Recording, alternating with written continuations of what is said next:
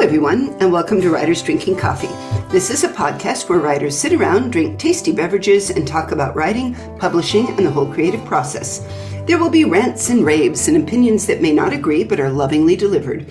We do not censor ourselves, so consider us PG-13. Today's writing bench is John Schmidt and me, Jeannie Warner. This is episode 176. Welcome back, Kate Elliott. Yay! Thank you for having me back. And we just had a little discussion before we started about how long it had been. I thought it was like last year, but it turns out it was 3 years ago. Time has no meaning. You were, I believe it was episode 49. 49. Because I remember titling it Kate Elliott Totally Rules, because you do. And we were talking about your pre-release of The Unconquerable Sun. Wait, we have to title this one Kate Elliott Totally Rules the Universe. That's true. In honor of the second book. That's fair. Well, I don't want to do the Furious Kate Elliott. Do you want to be the Furious Kate Elliott? No, I don't want to be the Furious Kate Elliott. So Kate Elliott Totally Rules the Universe it is. Oh, and there, I don't know if you heard that, but Finn barked. And Yay! Finn is rejoicing. Yay! The Unconquerable Finn. Well, actually, he's looking out the sliding glass door, too, because he suspects something is going on somewhere that he could be busybody about. Oh, well, as, one should be. Well, he's that dog. Well, he's that Twitter dog. I have seen the pictures. Yeah. The dude is handsome. Mm. I hate to say it, but yeah. Well, that's fair. There need to be more pets in your books. But speaking of your books, we were cheering you pre-announce The Unconquerable Sun. You have released just a couple, what month is it? A few months ago, you released Furious 7. And I gotta say, in my head, I enjoyed, the gender-swapped Alexander, The Great in Space. I read Unconquerable Sun. I ran right out and grabbed Furious 7, and I read it, and you've pulled a Katie Murphy on me. It's not a duology, after all, and I don't know why in my head I thought it would be.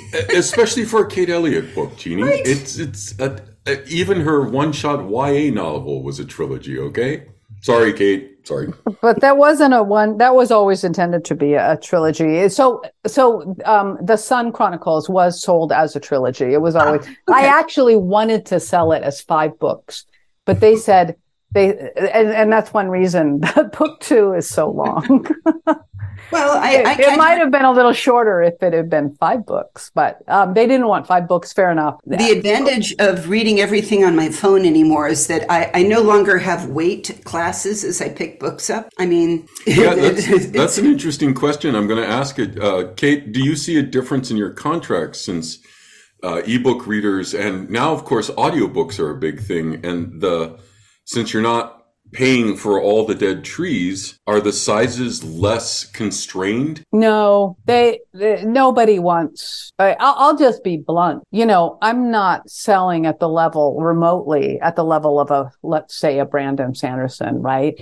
And nobody wants a 300,000 word novel from me. Furious Heaven is 300,000 words. I think it's paced pretty fast. I think it moves fast. It moves. I got through that in a day and a half. Yeah, and I think it's, I kept the opening chapters short and there's some longer chapters later, but in general, I used every trick I could to keep it moving. But, when you do print, of course, a print book, you got to pay for the paper. And when you record the audiobook, you have to pay the voice actor for their time. And I hope voice actors are paid by the hour, not by the job. Me too. I don't know. And even when you do the ebooks, it's true with ebooks that it's a little different because you still have to format everything, but it's kind of not beyond having to copy edit it and proof it. There's not a lot of extra money going in the difference between 100. Sorry, we love you, Finn. Is it all right? Okay, a 100 kilobyte and a 100 megabyte in terms of an ebook. There's really not that much difference, in. But you've pointed out that you've got copy editors and formatters and artists. The artist is going to be the same because the cover's the cover. The cover's the cover. Yeah. The amount of time your copy editor takes and is going to be 1,000 times bigger kilobyte to megabyte. Well, sometimes it's more than just one. I mean, I had the good fortune and excellent timing to be on Laura Ann Gilman's list of, hey, I'm re-releasing something. Can somebody look at it because I think there were typos? And those are my favorite thing. I can be that little pedantic girl. So. Yeah. But I want to say is I think with all the demands on our attention and all the stress and all the burnout of the pandemic and the political situation all around the world, if I see anything, I see a trend, not that some readers want to read something that they can get through more quickly, because a big story that's got a lot of moving parts takes a lot of mental energy. And a shorter story you can get through and you can put it down and you're done and then you can move on. So I don't think right now, it's not that people aren't going to write long books, and it's not that people aren't going to read long books. I don't think the long book is going to go away. But I think right now the trend is that people want kind of shorter, snappier reads. And will that change again? Usually things do. When will that change? I don't know. So I mean, certainly the biggest difference I've found with audiobooks is that now, slowly but surely, my backlist is getting into audiobook. And back when audiobooks were were physical, they were on DVDs or CDs, right? I couldn't you had to be a bestseller to get an audiobook deal, because the cost of that physical package was enough that they were only going to record it if they knew they could sell a certain amount. But now it's all MP3s. So for example, the Crown of Stars series, the 6th book of the Crown of Stars series just came out last week, the same week as Furious Heaven came out in the US last week, and it came out in the UK last month. But I thought Crown of Stars was never going to get an audiobook version because it was too long and whatever, it was too old. But now the 7th book is going to come out in September. Yeah, and it's great, right? For one thing, the voice actor is fantastic.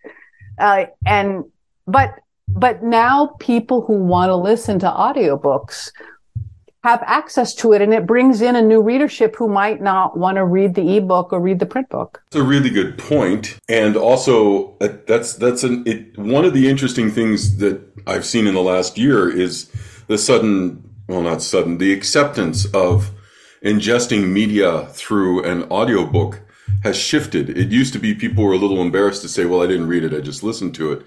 And now it's a perfectly natural thing, and I applaud that. Yeah, me too. That piece of news, I'm always looking for the interesting thing, hearing that you're back, I want to say backstock, and that's wrong, but your earlier works.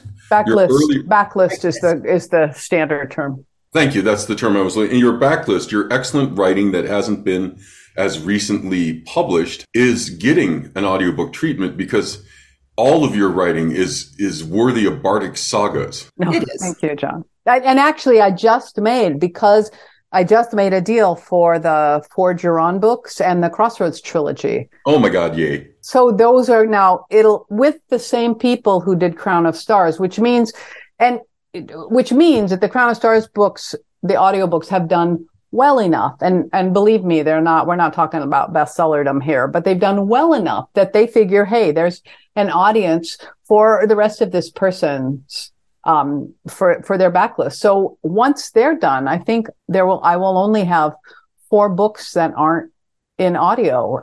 And I mean, seriously, 10 years ago, I thought nothing was going to come out in audio. So it's been great to have that. And because it really does, it introduces a new it's just another gateway that you can enter. Yeah. It's another way of finding out. And I don't know, but I actually think the timing of this is good for what you have going on, not just because I'm a great big ol' Alexander, the great fan, and the Colin Farrell movie was, to me, disappointing. I mean, not that I don't like looking at Colin Farrell and, bare legs and all that, and I do, and Angelina Jolie too. But in a lot of ways, I missed all of the fun things. Like, I was the big old fan of Philip of Macedonia. Let's talk about how awesome he was. And your equivalent of writing this was, you had the mighty, do I say it Irene? Because in my head, she was Irene. I say Irene, but I think it's technically correct that it's Irene. But Okay. I say Irene for some reason. That's how it is, and I want to mention that because Philip is amazing, and obviously nothing. Alexander couldn't have done what he did if his father hadn't built that army. And what amazes me about Philip is he literally, Macedon was on its last legs. Yeah. His two older brothers had both been killed in battle. He was launched. He was like in his early 20s, and his second brother gets killed. The army was decimated. It was just like, okay, Athens was like, all right, we're going to come in. We're going to, settle a colony here, and we'll be overlords and whatever. And Philip, just by whatever. But he was also a gentleman in a weird kind of way. He was a ruthless bastard, because anybody who's in charge is, but that he did study the philosophy, drama, poetry, and all of the arts. And he insisted that his son study it as well. And that he found all of this made you a better rounded person to go, take over the hypermasculine society surrounded by enemies, Yeah. I mean, the first Alexander the First, who's about, I'm bad at dates. He's maybe 100 years earlier than them. I think it was him. He was another one who was very clear about bringing in, people from Greece, because he wanted Macedon to not be those, the country cousins, the Hicks, right? He wanted them to also be treated as if they understood that poetry and play. Yeah, we want to be more like Thessaloniki. I get that, but yeah. Your view of the world building of this, for me, was kind of fascinating. For instance, it was things like, it wasn't just that everybody wasn't Mandarin. You had Korean, you had some Indonesian, I think. And this is just my question. It looked like you took entire chunks of Southeast Asia and moved them into space, and the great diaspora out in different directions. Well, it is not just Southeast and East Asia. There was American songs. I heard them.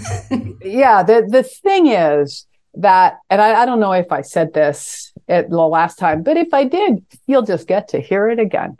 That I had to make a decision early on whether I was going to do what I'll call the Star Wars. I'm going to take this story and translate it into essentially a fantasy world with a space opera setting, where I make up all the names, I make up all the everything, all the references and whatever, or whether I was going to use how do I say this? What I decided I wanted to do, because everything we know about Alexander comes down to us mostly through archaeological sites, and mostly through textual things, textual references to him. And everybody who wrote about the memoirs and the histories that were written at the time by the people who lived through it and who went on the campaign, like even Ptolemy's memoirs, for example, they had that, like the Romans had them all, but they're lost to us. So we see them as fragments. Our history, what we know about Alexander is what the Roman historians tell us. And then, of course, all the legendary stories that rose up, and you see them in the Shahnameh in Persia, written down, in 1000, Common Era. It has a whole section with Alexander stories in it. And in the Middle Ages, in medieval Europe, King Arthur and the Nibelungenlied weren't the widest spread stories that people knew about and read about, legendary, fabulous stories. It was what's called the Alexander Romance, which was these different selections of these stories about Alexander, how Alexander went up in a balloon, and how Alexander went down in a bathysphere, and how Alexander found the plant that confers immortality, but accidentally dropped it, and, someone else ate it. And all these stories, a couple of which I use in book 2. That was all over the Middle Ages. It was the most widely copied set of stories in the Middle Ages in medieval Europe. But of course, at some point it dropped out of favor. And so you get to the modern era, and then we only have the Roman historians. So, but that whole thing, I thought, I wanted to talk about how the past comes to us through fragments. It's like potsherds, right? And that's the whole thematic basis of the world building, that 3,000 years ago, or 3,500 years ago, these people fled the, earth, which they don't even know the name. The people of the story don't know the name Earth. They call it the Celestial Empire. That's the only name they have for it. I'm never going to name it as Earth because they've never heard that name. And it was fled, which means it was who were on those ships. So it wasn't just a bunch of, American I was going to say, I really love that is you did the what if, and the what if the people that escaped to space weren't the Westerners, and that was actually it's one better than that. You didn't. It's not. It is a what if, but it's also a what was. What does history, when you look back along the track, what does it look like? What do we see, and then how does that become? That's what you've done, and that is freaking genius. I realize for you, it's like, oh yeah, that's just how I do things, but.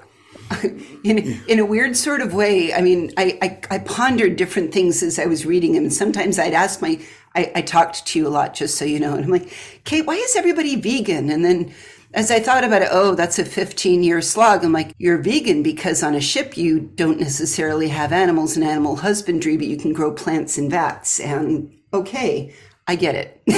So, well, and we don't know. We know that the archives broke, and that that there was once presumably a very full set of archives, and probably a full set of, let's say, mammal, whatever. What would you have? DNA or embryos or whatever, but a lot of stuff got broken, right, and shattered. And so somehow that all got lost, which is why you have knights writing on dinosaurs. That's what they think happened back in the Celestial Empire, because Absolutely. Why wouldn't knights write on dinosaurs? I mean, I've always wanted a triceratops. I mean, just there you have the shield already built in. Your legs are safe. Yeah.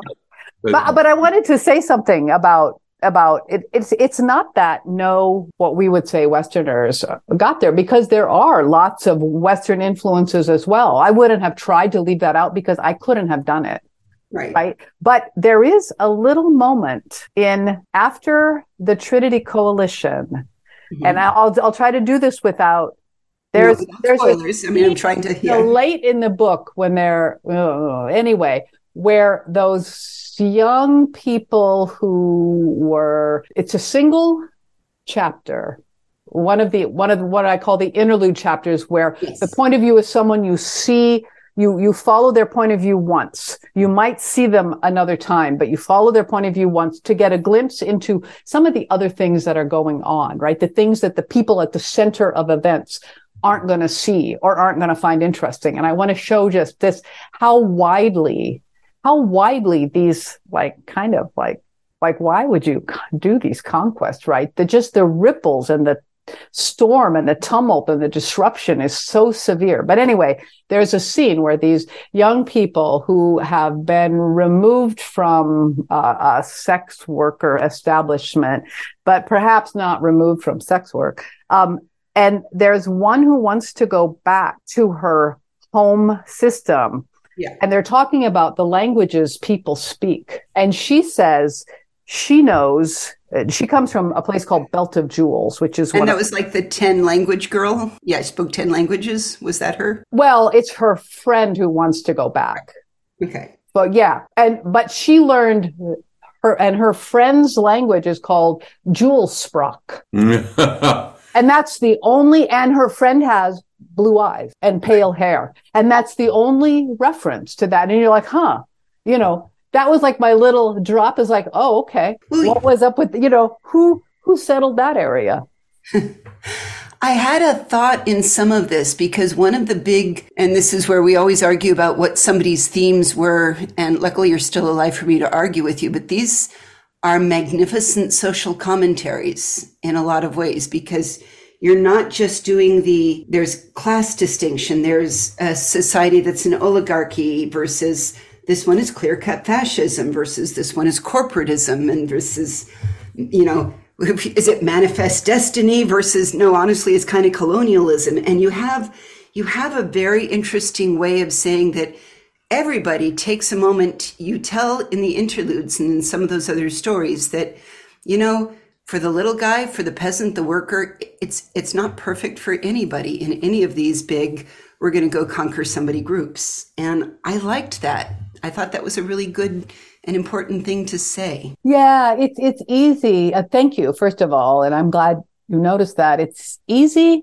to get caught up in this idea that, we're going to write about, this is an older school way of approaching it, would be that old Alexander as the world uniter. He was an inspired leader, and and it's true that because he conquered the Persian Empire and created that Hellenistic web, right? That lots of things happened that wouldn't have happened if it had remained divided up. And if you hadn't had these Macedonians and Greek influence spreading from Egypt to all the way to the Gandhara, where you have the famous Buddhist statues that clearly are influenced by Greek statuary. Right. And oh my God, it's so amazing. It's so amazing. Like there was Seleucus had an envoy in Chandragupta's court, placed in Chandragupta's court. I mean, so much was going on, and arguably that wouldn't have happened without Alexander. But I think that's kind of an old-fashioned way of looking at, the glorious conqueror, right? The glorious conqueror because he was right thinking and good and believed in justice and peace and order, that he brought good to the world. And then there's the people who were like, Alexander was just a sociopath and he was crazy. But I think those are both. Well, there's an argument to be made that if the truth is somewhere in the middle of those two, for instance, even Rome realized that for Rome to succeed, Rome always needed to be expanding, because once you were conquered, you became part of Rome. And, they built a lot of roads. Let's face it, they're really, really good roads. There's the macadam style is kind of early done by Rome. But they went out there and they did this and they did the conquering, and it still doesn't make it easy for the guy in the field. Well, and they killed a darn lot of people. They killed a lot of Romans. people. And so did Alexander. And I think that so to me, it's interesting to look at, if you're going to look at it from the inside, from the point of view of the people in the inner circle, they're not going to have many doubts. It's, for me, really kind of impossible to believe that Alexander sat around and thought, I shouldn't be killing all these people. This is having a bad effect on whatever. I mean, who knows, right? We don't know, because nothing that he directly wrote has come down to us. We don't have a direct account of him chatting. We don't. So we everything we have is mediated through other people looking at him. And so that's partly one of the things I wanted to do with Son, but also I wanted to show that people's expectations are just, this is what we're going to do. And of course we can do it, but then that there are repercussions that we as people looking at it have to think about what it means, because it's not, to say the least, it's not without harm.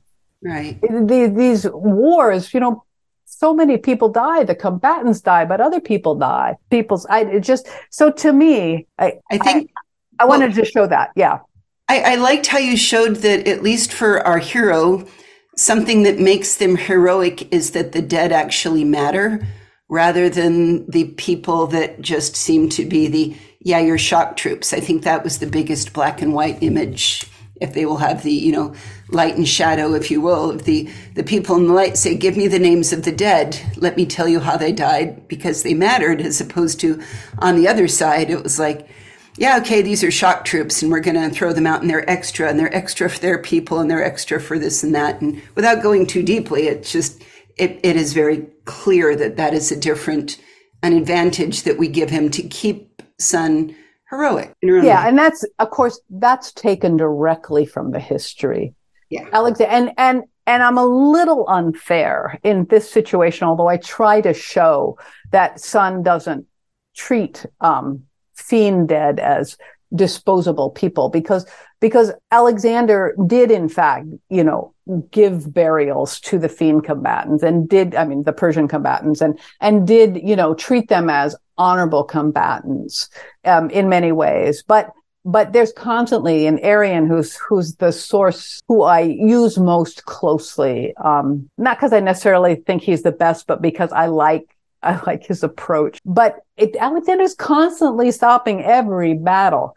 You can't, unless there was some emergency, you stop and you have a funeral. You honor the people who died. It's just part of the culture. They would never.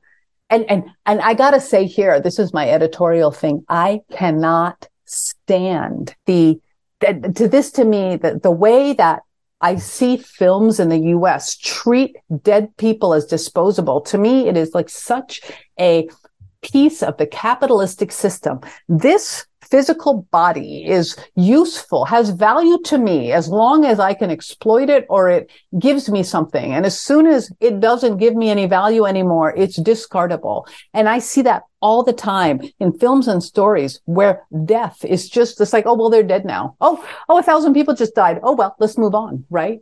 Oh, it drives me nuts. You brought me to an interesting question, which is, again, this is another of those parallels. And if you have in this world races that have genetically modified themselves to have extra arms, and by the way, I want so badly now, 4 arms. It would be awesome. You just want to be forewarned. Yeah. Oh. You have... Is that allowed?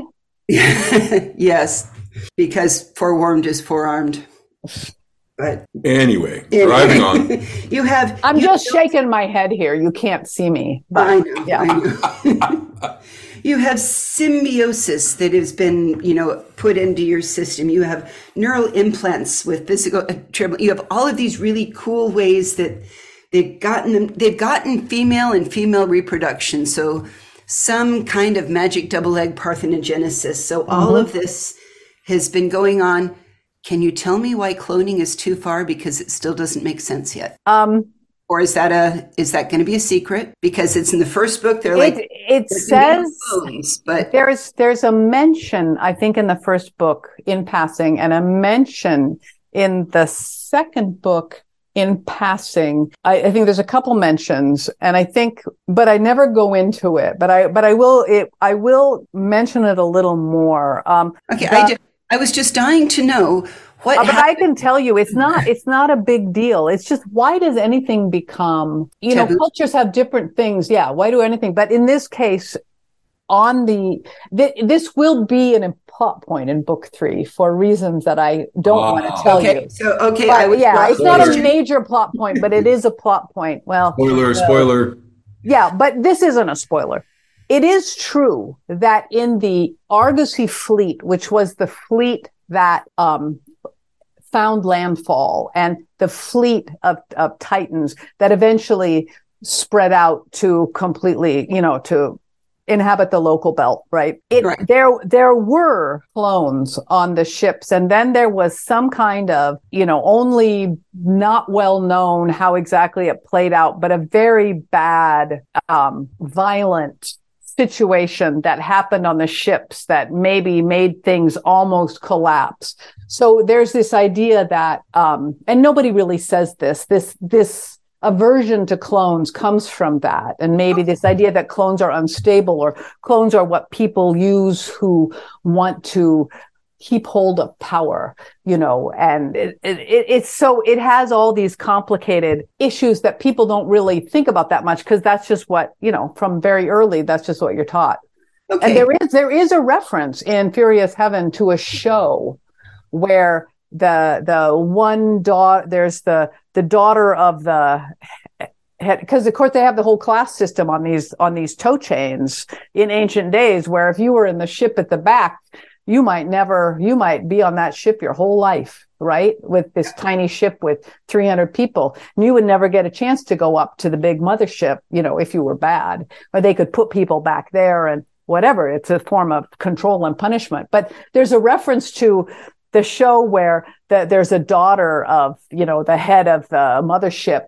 And in the show, there's a janitor's daughter on the ship at the very back, and they look exactly the same, right? And of course, this is part of my problem is I don't always explain things. That's not a problem in any way. No, yeah, I mean, for some people, for some readers, it is, because to me, a Keonian watching that show is going to know, oh, that girl in the back, the janitor's daughter, one of them, they're clones, right? And this is bad. Something bad is going to happen because of this, right? So, but the book is already so long. And there's a lot about clones in the book because of Persephone. Yeah. And it's not your job to explain all the magic, because that's a piece of the magic. That's the society showing through. I'm going to slightly switch topics on you, because one of the things that I have to ask you, do you get, I can only say, criticized, troubled by people accusing you of being woke? Because you are one of the people who did a wonderful job in waking me with you opened me up to the omnipresence of the male gaze. And looking at your books, you've always written books that include a wider viewpoint. And now that's under attack, frankly.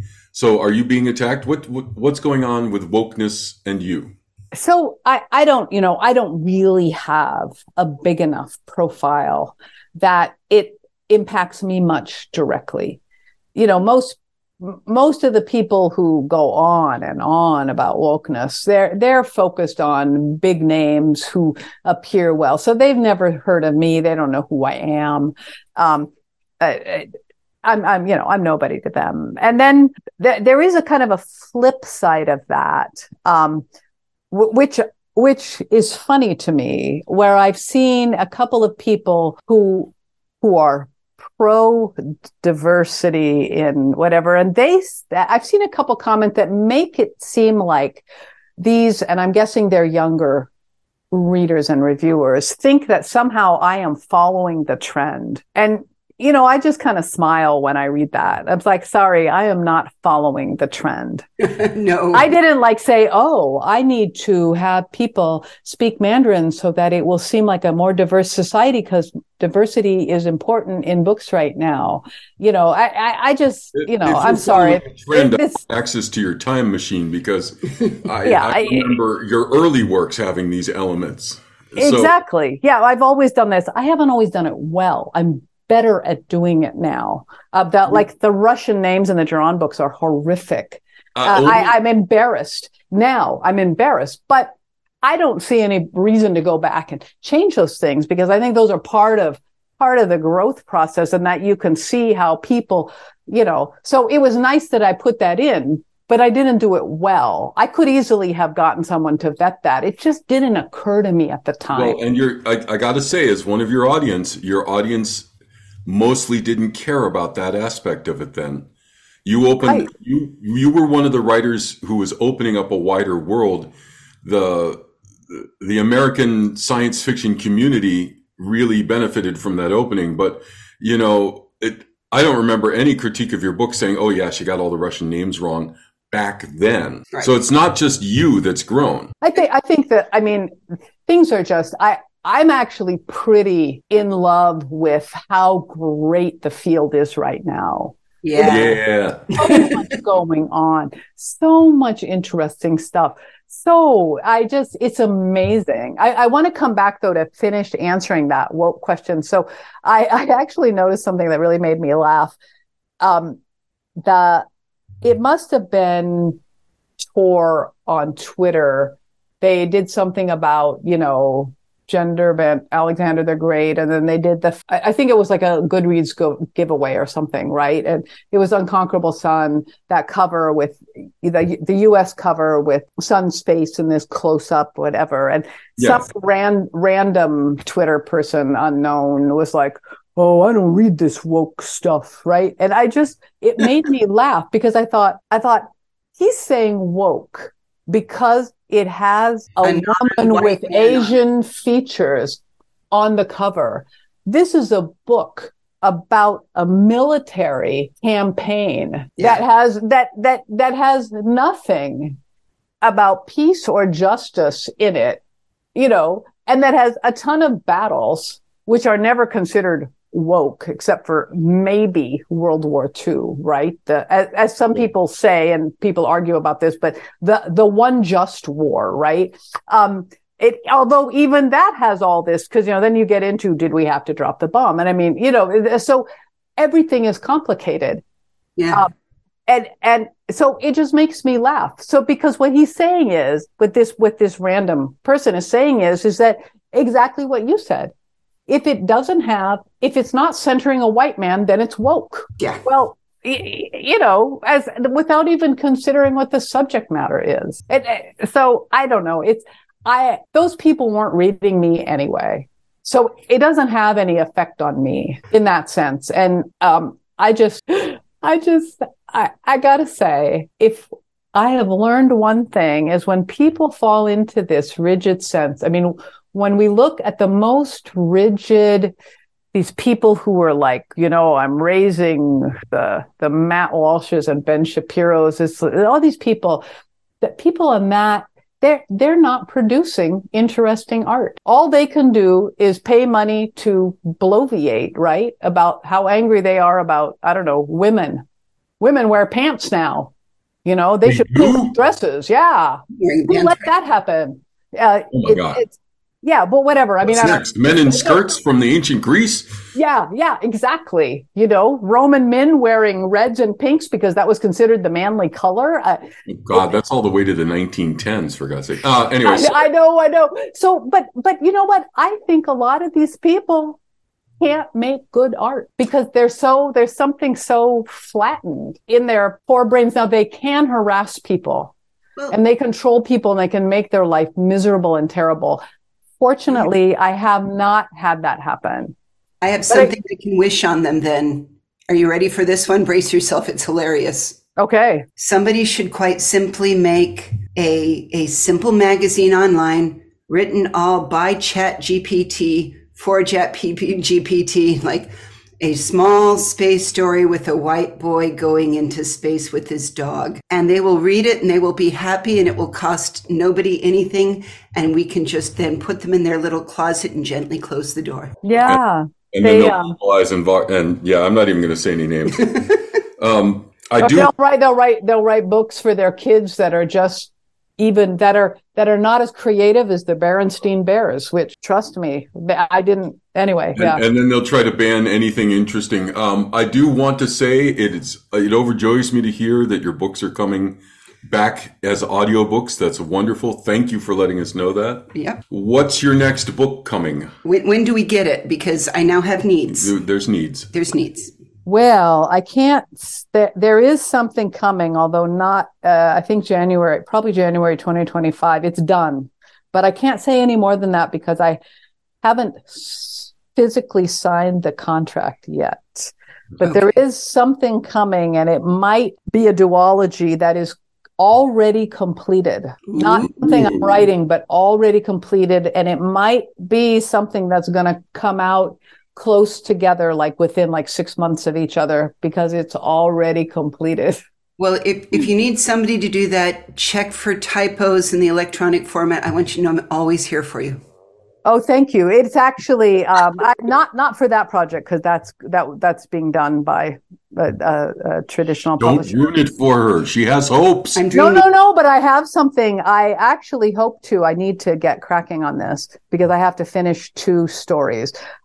But next year, I was really hoping that this thing that I can't talk about, which is completed and is a duology, I was hoping it could come out in 2024 because I hate having a whole year go by without a publication.